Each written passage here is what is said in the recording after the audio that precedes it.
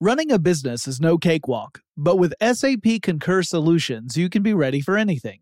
You can manage travel, expenses, and AP all on one platform that's packed with AI and best practices, and that delivers it all through an easy, clear, I can't believe how simple that is experience. So, while not much can be done about that guy who never fails to burn the microwave popcorn and stink up the entire office, with SAP Concur, you can easily handle almost anything else.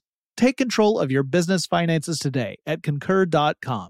That's CONCUR.com. I'm Katya Adler, host of The Global Story. Over the last 25 years, I've covered conflicts in the Middle East, political and economic crises in Europe, drug cartels in Mexico. Now I'm covering the stories behind the news all over the world in conversation with those who break it. Join me Monday to Friday to find out what's happening, why, and what it all means. Follow The Global Story from the BBC wherever you listen to podcasts.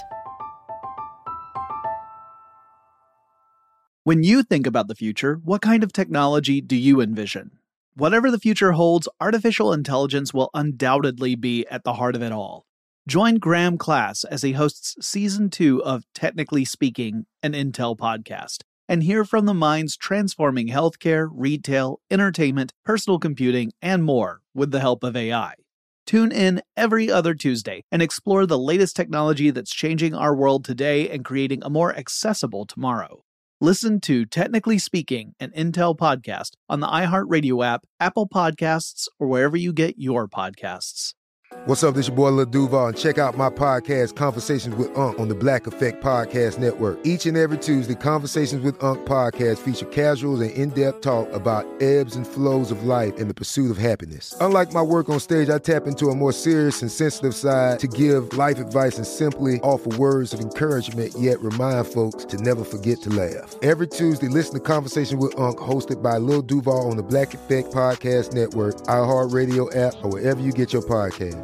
Presented by AT&T. Connecting changes everything. Get in touch with technology with Tech Stuff from HowStuffWorks.com. Hey there and welcome to Tech Stuff. I'm Jonathan Strickland and I'm bringing you another classic episode of Tech Stuff. If you guys haven't figured this out, I am preparing for a vacation, and that means that I have to add in extra recording time. But unfortunately, getting extra time for potential co-hosts is a really challenging thing. So I've recorded a couple of, updates to old episodes. This time I wanted to talk about the U-2 spy plane. Recently Ben Boland joined me for an episode about the super secret space plane and what it might be up to. And that reminded me of this classic episode of Tech Stuff about the U-2 spy plane. Also I was thinking about the U-2 spy plane because I still have, my Negative Land episode on the brain. If you missed that episode, you should definitely check it out. It's really awesome. Noel did an amazing job producing that episode. And of course, Negative Land is the performance group that got into a little bit of legal trouble when they had a sort of spoof on a U2 song come out. But you can hear all about that in the episode about Negative Land. Oh, and I also was thinking about U2 because even though it happened months ago, it still kind of makes me chuckle that Apple essentially forced a new U2 album onto everyone who owns an iPhone, whether they wanted it or not. Obviously that didn't pan out exactly the way they had planned. The best intentions did not lead to the best outcomes in that case, but pretty amusing. At any rate, U2's been on my mind, so it's time to talk about the actual spy plane, not the band, not the Negative Land piece. But it's an interesting story. I hope you enjoy this classic episode of Tech Stuff as Chris Pollette and I look back about where that spy plane came from and how it played such an important role in surveillance over the years. We were going to talk today about an interesting thing that I saw the other day, which is, in a way, it's sort of a drone. Because it starts with the RQ-4 Global Hawk. Yes. A drone aircraft that is, its status is sort of in question right now. As of the time we're recording this, they're negotiating the budget for the defense budget for the United States of America. Yeah.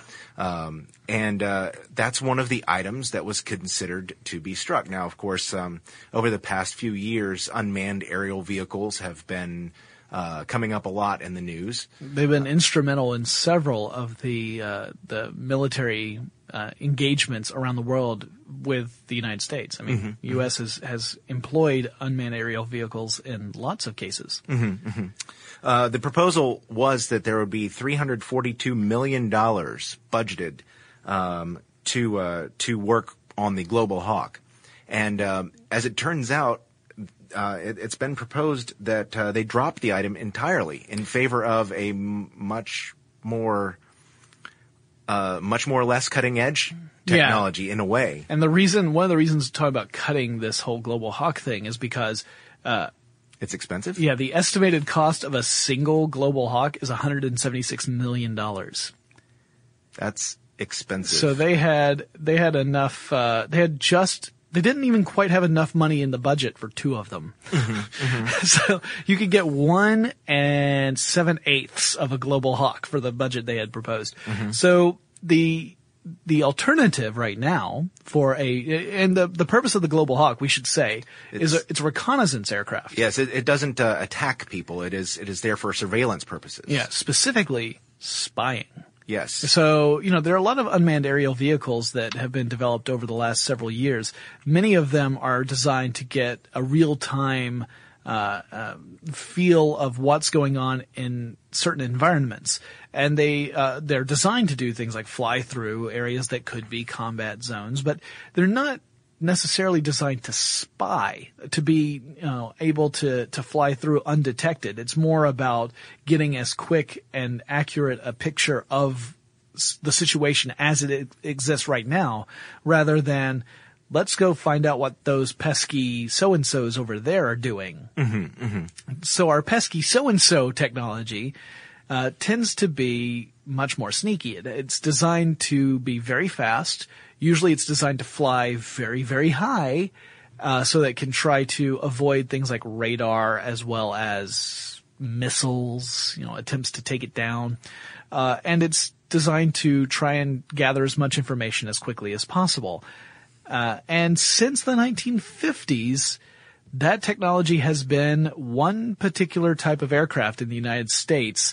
Even though we've tried to replace it on multiple occasions, we're still using it today, and it's what we will be using instead of the Global Hawk, the Lockheed U-2. Yes, believe it or not, they're saying that the U-2 is actually a better piece of technology in some ways than the newer unmanned aerial vehicle. And like I said, the replacement for the U-2 was built and was retired already, which was the SR-71 Blackbird, but we'll get into that. Oh, I love the SR-71. It's a gorgeous design, right? Yep. So the Blackbird, which was designed to be the replacement for the U-2, it actually lived out its useful life in the U.S. Air Force and then was retired because, it was really expensive to maintain as well. In fact, and I'll talk about why it was expensive to maintain because that's kind of an interesting story. But to understand the U-2, we have to go back quite a bit. And we're not going to use the Wayback Machine because I found out that Stuff You Should Know used it about a week and a half ago, and apparently they left it somewhere. They actually hoofed it back from 1347, and I have no idea what they were doing back then. But, so I have no idea. We have to track it down. So we're just going to have to talk about it today. All right, then. But, so then you would probably go back in time if we were using the machine. Yes. To,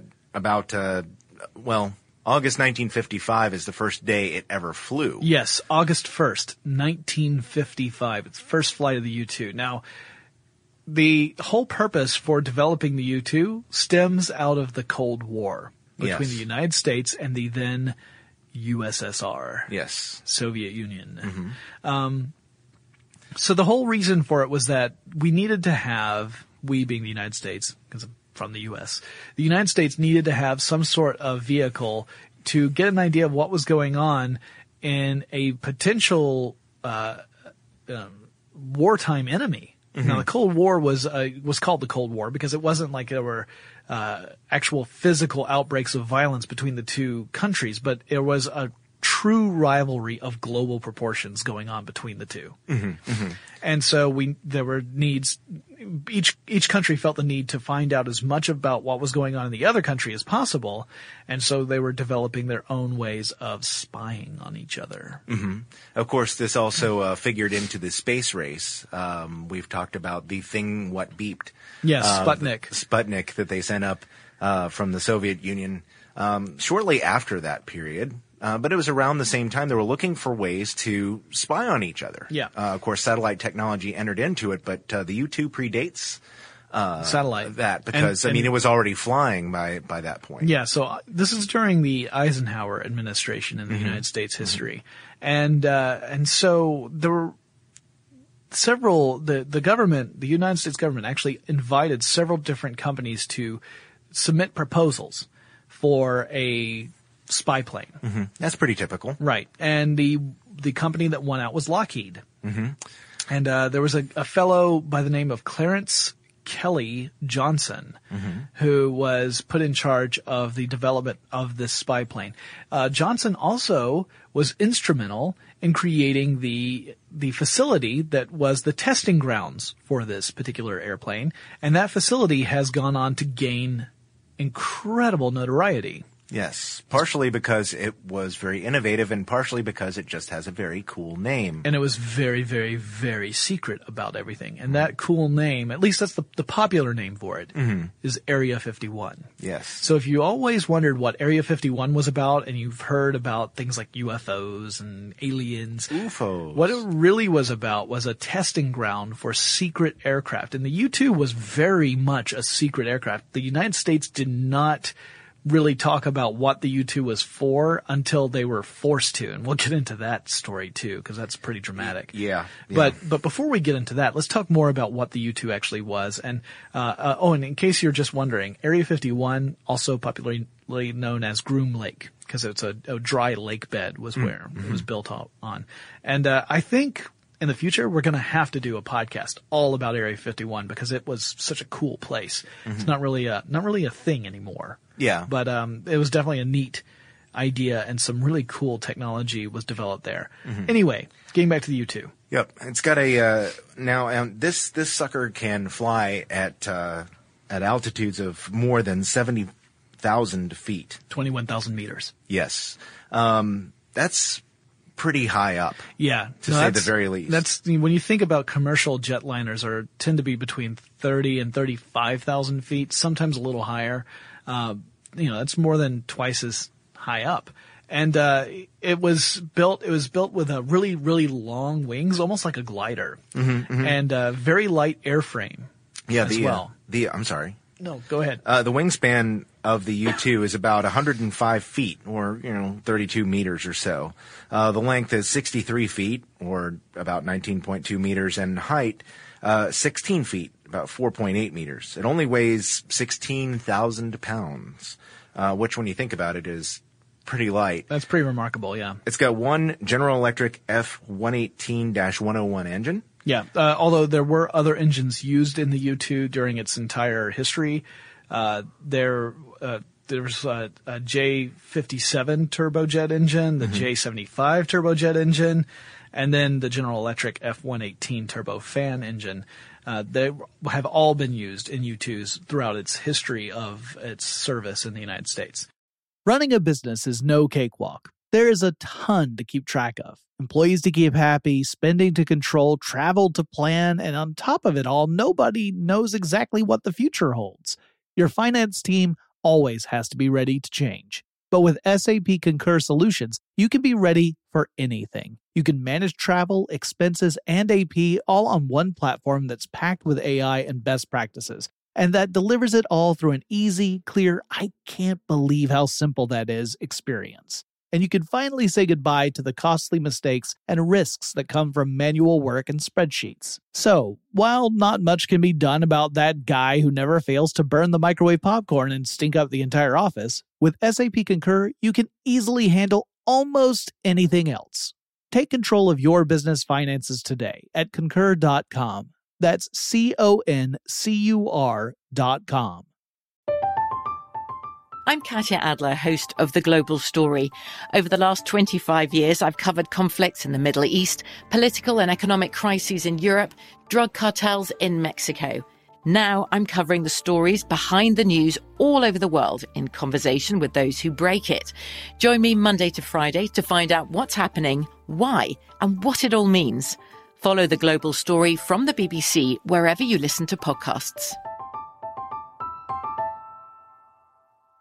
Xfinity has free premium networks for everyone this month, no matter what kind of entertainment you love. Addicted to true crime? Catch killer cases and more spine-tingling shows on A&E Crime Central. Crave adventure? Explore Asian action movies on Hi-Ya. Searching for something extreme? Check out skating, snowboarding, and more on Fuel TV Plus, the global home of action sports. And find crowd-pleasing bops on iHeartRadio's Hit Nation playlist. There's new free shows and movies to love every week. Say free this week in your Xfinity voice remote. Like many of us, you might think identity theft will never happen to you. But consider this. There's a new identity theft victim every 3 seconds in the U.S. That's over 15 million people by the end of this year, equal to the populations of New York, Los Angeles, and Chicago combined. Even worse, identity theft victims often don't even know they're victims. That's why LifeLock Identity Theft Protection alerts you to identity threats, even the ones that don't show up on a credit report, like data breaches, fraudulent bank transactions, loan and credit card applications, and crimes committed in your name. If your identity is stolen, your own dedicated LifeLock U.S.-based restoration specialist will work to fix it. LifeLock protects you in ways that you simply can't on your own. Join now and save up to 25% your first year at LifeLock.com/iHeart. That's LifeLock.com/iHeart to save up to 25%. Identity theft protection starts here. Before we get too much further into the technical details, one other interesting element. Originally, this was pitched to the Air Force. Mm-hmm. The Air Force decided it did not, the Air Force decided not to fund it. Mm-hmm. The funding came from the CIA. Yeah. So the Central Intelligence Agency is actually responsible for the development of the U-2. Mm-hmm. And, in fact, the pilots of those early U-2s were all CIA pilots. Mm-hmm. Because the idea was that if you had a plane go down, and the pilot of that plane was a member of the United States military, it could look like a military action against another country. Mm-hmm. Because you were a pilot for the CIA, you had to be a civilian. So you actually would go through and quit a branch of the military service. You would no longer be a part of the Air Force. You would become a civilian and be employed by the CIA, and that would give you the deniability that it was a military action against another country. Right. Sneaky. Well, of course.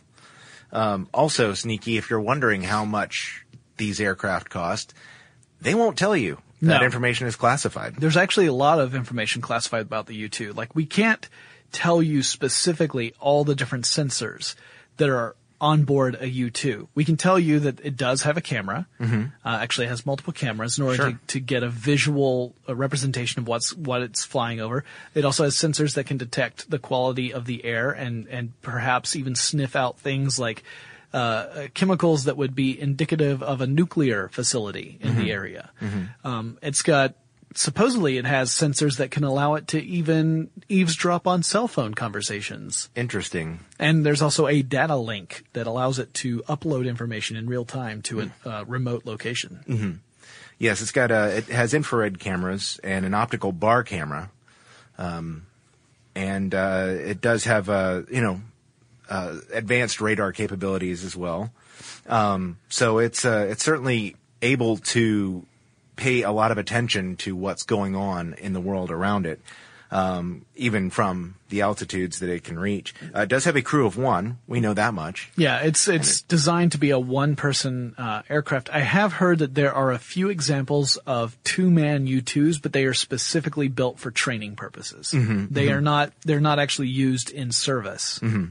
It can reach a speed of about 410 miles per hour. It's not, we're not talking about breaking the speed of sound. No. Which is unlike the SR-71. Yes, that was one of the reasons why the SR-71 was developed, was the government wanted something that was even faster and could fly even higher than the U-2. And the SR-71 could do both those things. It could fly at an altitude of around 90,000 feet, and it could fly very fast indeed. Yes. Which works for the X-Men. Yes. Sort of. Yeah. And more often than not. And if you're wondering, there are about 33 of them. They are still active. Yep.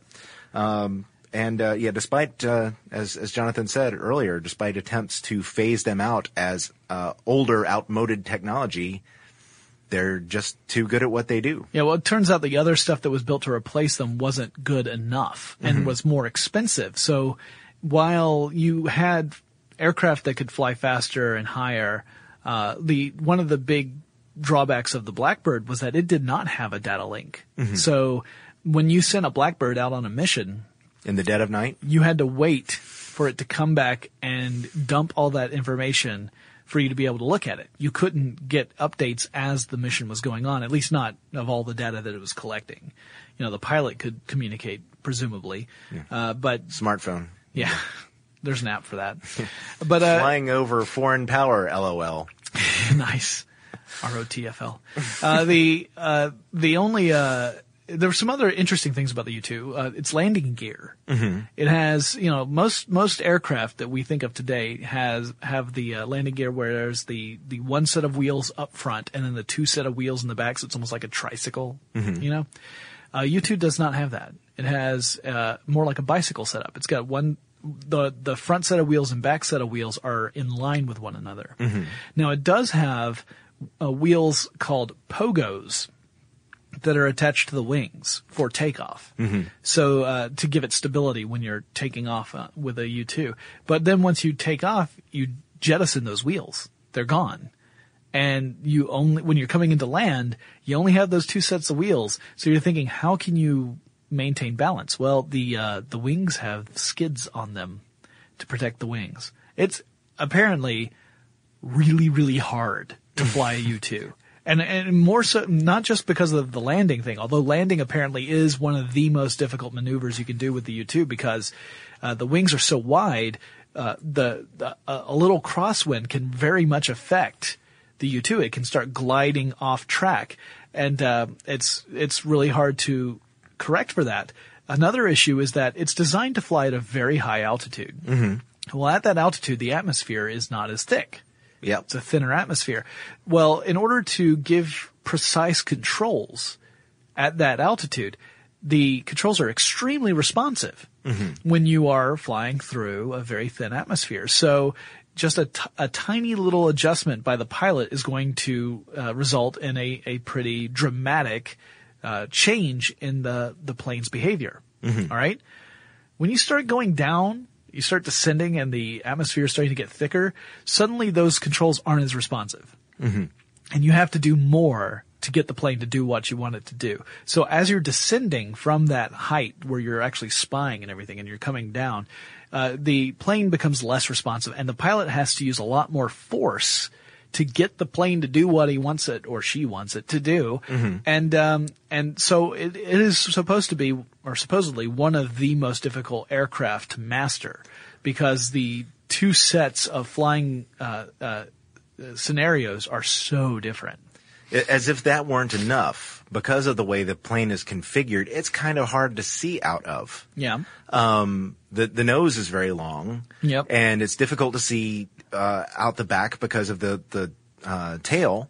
So as a matter of fact, Jonathan, I've actually seen information that suggests that many pilots call it the most difficult plane in the world to fly. Yeah. And it actually requires, in some instances, a second set of eyes. Somebody else will go up after the U-2 to help it get down Yes. Somebody who's sort of, if you will, it's sort of a visual spotter. They go, sometimes you're lined up. Sometimes it's a person in a souped up car. That's a second U-2 pilot who is being driven in a souped up car going alongside the plane as it's coming down and giving verbal directions to the pilot so that the pilot has an indication of how far they are from the surface and whether they need to make any adjustments. Yeah. So they'll be in a car traveling at a pretty good clip of speed. Okay, see, that was my assumption because it said, my notes say high performance vehicle and it didn't say what kind of vehicle it was. Yeah, it was a high performance car. So okay. It's the Bluesmobile actually. The Bluesmobile. is what it is. And then they just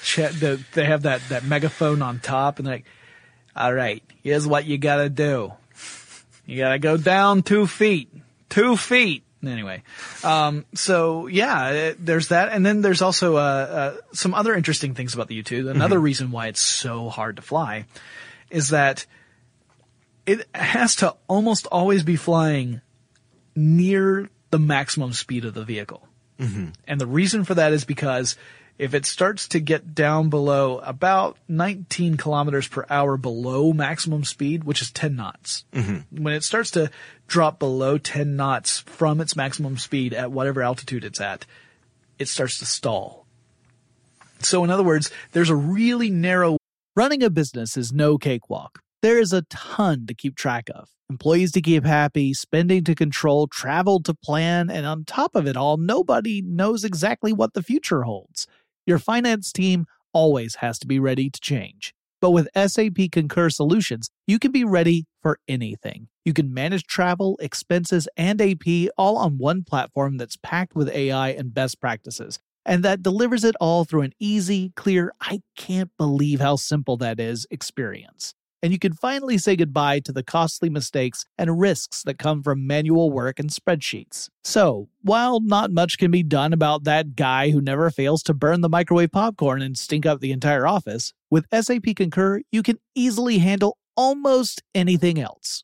Take control of your business finances today at Concur.com. That's CONCUR.com.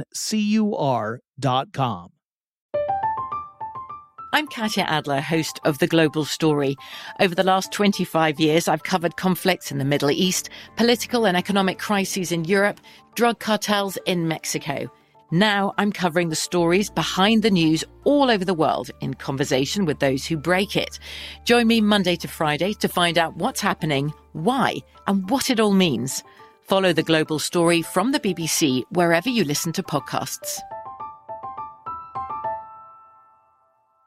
Xfinity has free premium networks for everyone this month, no matter what kind of entertainment you love. Addicted to true crime? Catch killer cases and more spine-tingling shows on A&E Crime Central. Crave adventure? Explore Asian action movies on Hi-YAH. Searching for something extreme? Check out skating, snowboarding, and more on Fuel TV Plus, the global home of action sports. And find crowd-pleasing bops on iHeartRadio's Hit Nation playlist. There's new free shows and movies to love every week. Say free this week in your Xfinity voice remote.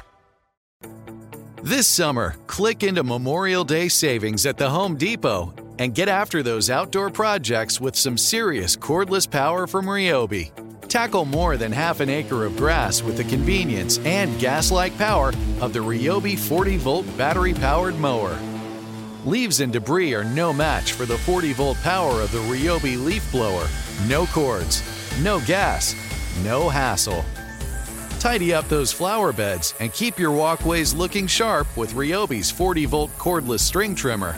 Yard work, done and done. Click into Memorial Day savings happening now at your cordless power source, the Home Depot. Shop now at the Home Depot or HomeDepot.com. How doers get more done. Window of performance that the plane can operate at where it's not falling out of the sky. Mm-hmm. It has to be going almost full speed or else it's dropping like a rock. And the pilots have a special name for that little window. You were that little narrow window of speed. Mm-hmm. Did you come across that? No, I did not. It's a charming name. It is the coffin corner. Nice. So yeah, it's pilots have a interesting set of of terms for various things. They have a very dry and realistic view of the world. So, yeah, interesting design. So why? Sorry, go ahead. I was going to say, the design has changed over the years somewhat. Yes. I mean, they've made some adaptations for it. It was originally based on the F-104 fighter jet, but it has the version that they fly now is somewhat longer and has they've upgraded the avionics systems in the past. They didn't originally use digital systems. They were using analog gauges. But they've updated all those things now. And so it's a much more, of course the plane itself is based on the original design. It's just, it's been adapted and updated as necessary over the years have gone by. So.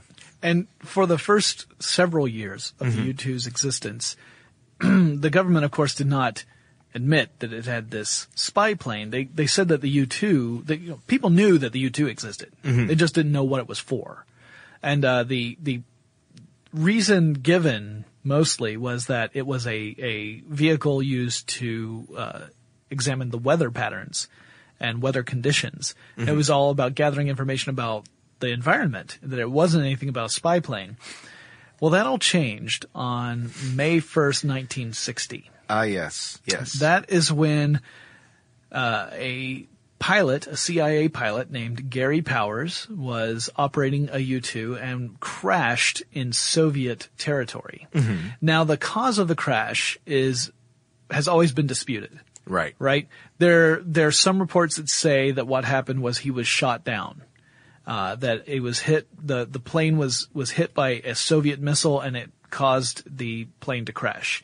There were other reports that said that the U-2 passed through the slipstream of another vehicle, another plane, and that it caused the U-2 to go out of control and a wing ripped off of it, and it crashed because of that. There's another report that said missiles were fired at the U-2, but it exploded behind the plane, and the explosion was enough to send it out of control.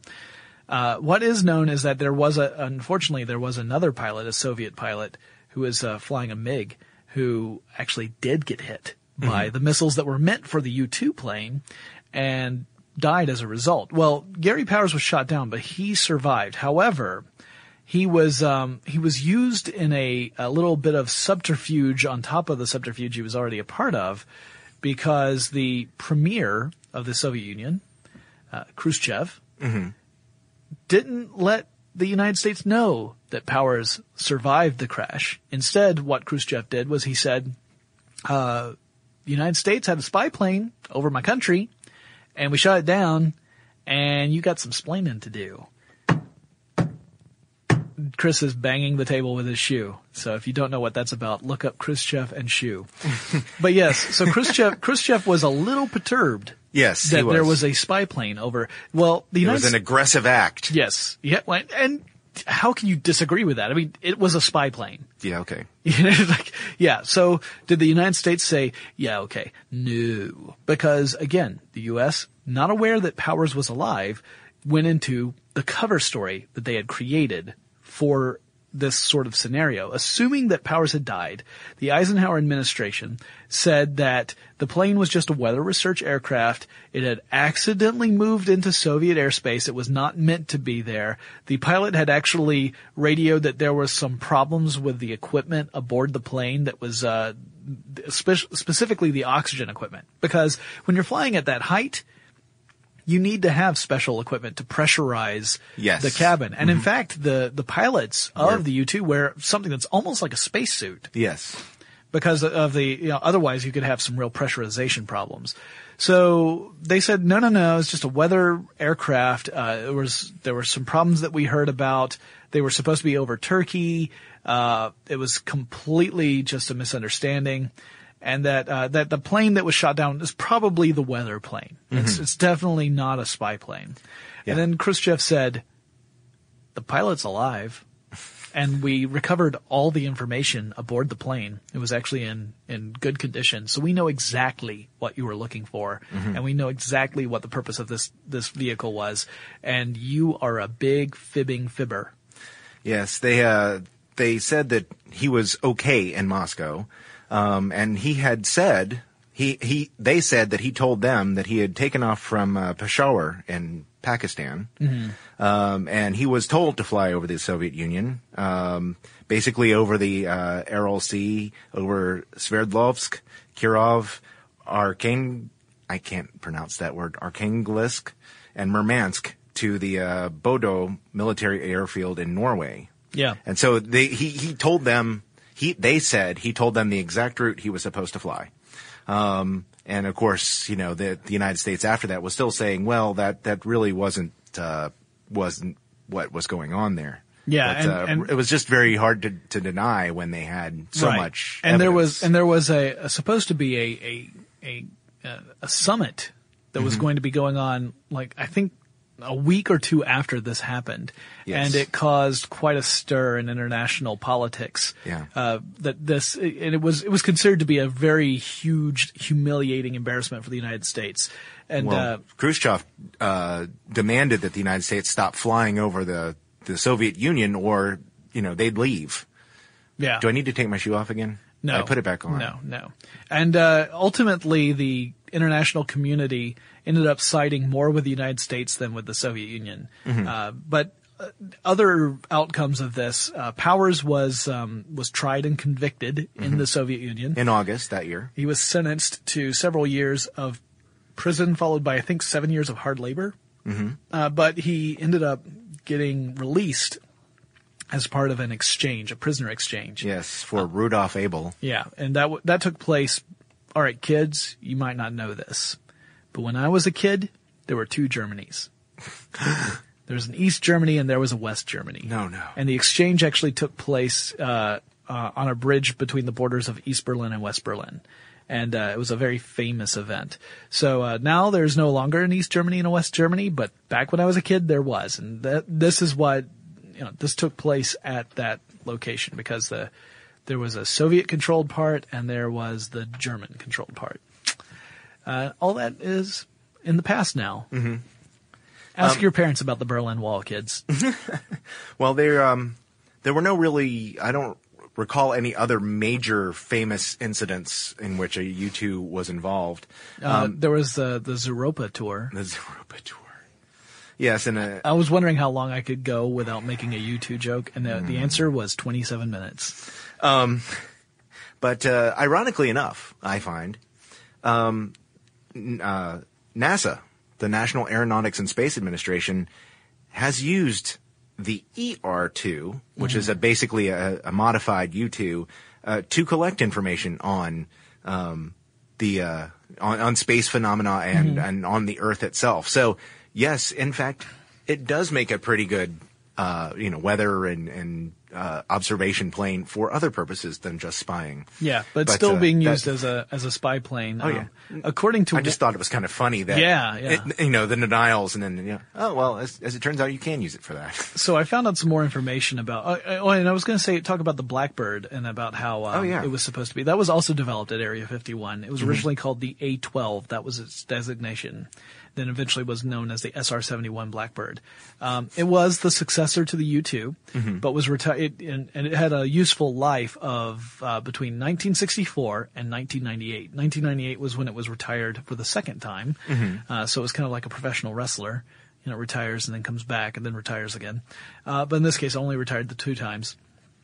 And there's no real way of making more of them because they destroyed the tooling machinery back in the 60s. When they built the Blackbird. The idea being that they didn't want it to fall into any other hands, and so this was a way of maintaining secrecy. The downside of that is that once you run out of Blackbirds, you don't have any more of them. There's no way to make more. And so they actually had a lot of issues with that. And there were several Blackbirds that were involved in various accidents and incidents that made them either were destroyed as a result or they were inoperable. So they now all exist pretty much in museums. I think there might be one or two that belong to NASA, actually. But there aren't any that are being used in military service. So the Air Force has stopped using the Blackbird. Well, that was supposed to be the successor to the U-2. But they, again, stopped being used in 98. The U-2 kept going. Since 1994, according to the Air Force, about $1.7 billion with a B dollars have been poured into the U-2 program to keep it up to date, to modernize it, make sure that it's operating at a level that modern warfare and modern politics demands, because we've gotten a lot more sophisticated with the ways that we detect stuff. So in order to stay ahead, a lot more money had to be poured into it. And according to one source I saw, since 2003. The Air Force has flown more than 95,000 hours using the U-2. But keep in mind, there are only 33 of these things. That's pretty impressive. Yep. Well, in case you were wondering, the RQ-4 may not be off the table. It is presumed that Northrop Grumman, the company that makes, the primary company that makes it, will try to get it put back into the budget. And it may just be that it's a delay more than anything else. In fact, most of the sources I saw was that it's that the date keeps getting pushed back. Originally the U-2 was supposed to be retired by 2012. Yeah. Now it is 2012. The most recent date I saw was 2015. Yeah. And then I saw one that said it may be flying as late as 2050, which means it would be 100 years old almost. Yeah. Well, and it takes 3 people to fly an RQ-4. You have to have an LRE pilot, an MCE pilot, and a sensor operator. And it only flies up to 60,000 feet, which is about 18,288 meters. It has a maximum speed of 357 miles per hour, about 310 knots. So, it's comparable in some ways, but in others, the U-2 still outdoes it. So, yep. It's impressive stuff. But it's kind of funny to me that the tried and true U-2 is still hanging in there, despite all these other things that could replace it. Yeah, and part of that is the qualities of the U-2, and part of that is purely economical. Sure.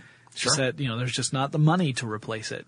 And that, we do have a need for reconnaissance vehicles. And you might ask, well, why do we need that? Because we've got satellites now, right? True. We've got satellites that can spy on stuff. And that's true. We do have satellites, but satellites are not, stuff that beeps. Satellites are not capable of focusing in on a very specific region at a reasonable amount of time in many cases.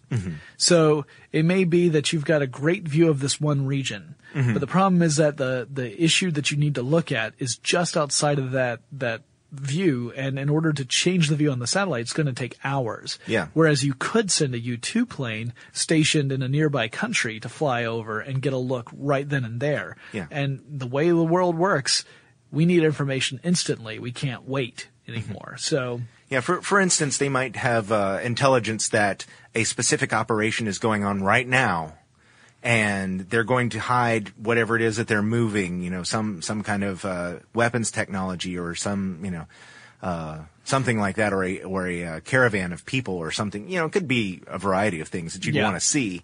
And then by the time the Earth rotates back to where the satellite could take a good picture of it, it'll be too late. Yeah. So that kind of thing. Yep. Spy stuff is cool. Yeah. And scary. Yes, it is. But, and it did play a major part in the Cuban Missile Crisis. Yes, it in did. the 1960s. Yes, it was did. able to get a good picture of what was going on there between the Soviets and the Cubans. Yep. We didn't mention it, but do you know what the nickname is for the U-2? Oh. I did see it a moment ago, and then I scrolled past it in my notes. I'm surprised I didn't mention it already. It is the Dragon Lady. Yes. You don't hear it mentioned. The U-2 is well known enough by its normal designation that you don't really hear the nickname very often, like you do with the SR-71 Blackbird. Yeah. for example. Yeah. But, that's a cool name. Cool name. All right. Well, this wraps up this discussion about the U-2. Like I said, we'll try and do one about Area 51 specifically at some point, so we can talk about the other vehicles and technologies that came out of that research facility.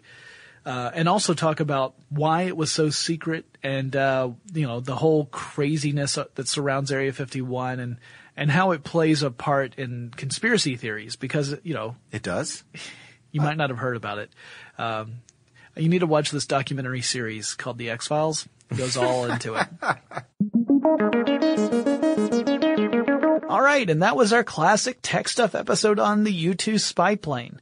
We've talked about it several other times, obviously, when we talked about Area 51 and some of the other surveillance and spy technology podcasts, but I really enjoyed that original episode. I hope you guys did too. If you have any suggestions for future episodes, you can write to me. My email address is techstuff@howstuffworks.com or drop me a line on Facebook, Twitter, or Tumblr. The handle at all three of those is TechStuffHSW, and I'll talk to you again really soon.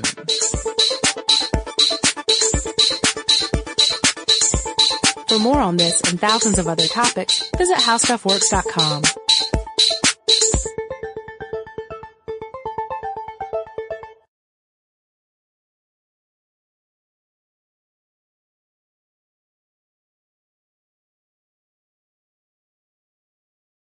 Running a business is no cakewalk, but with SAP Concur Solutions, you can be ready for anything.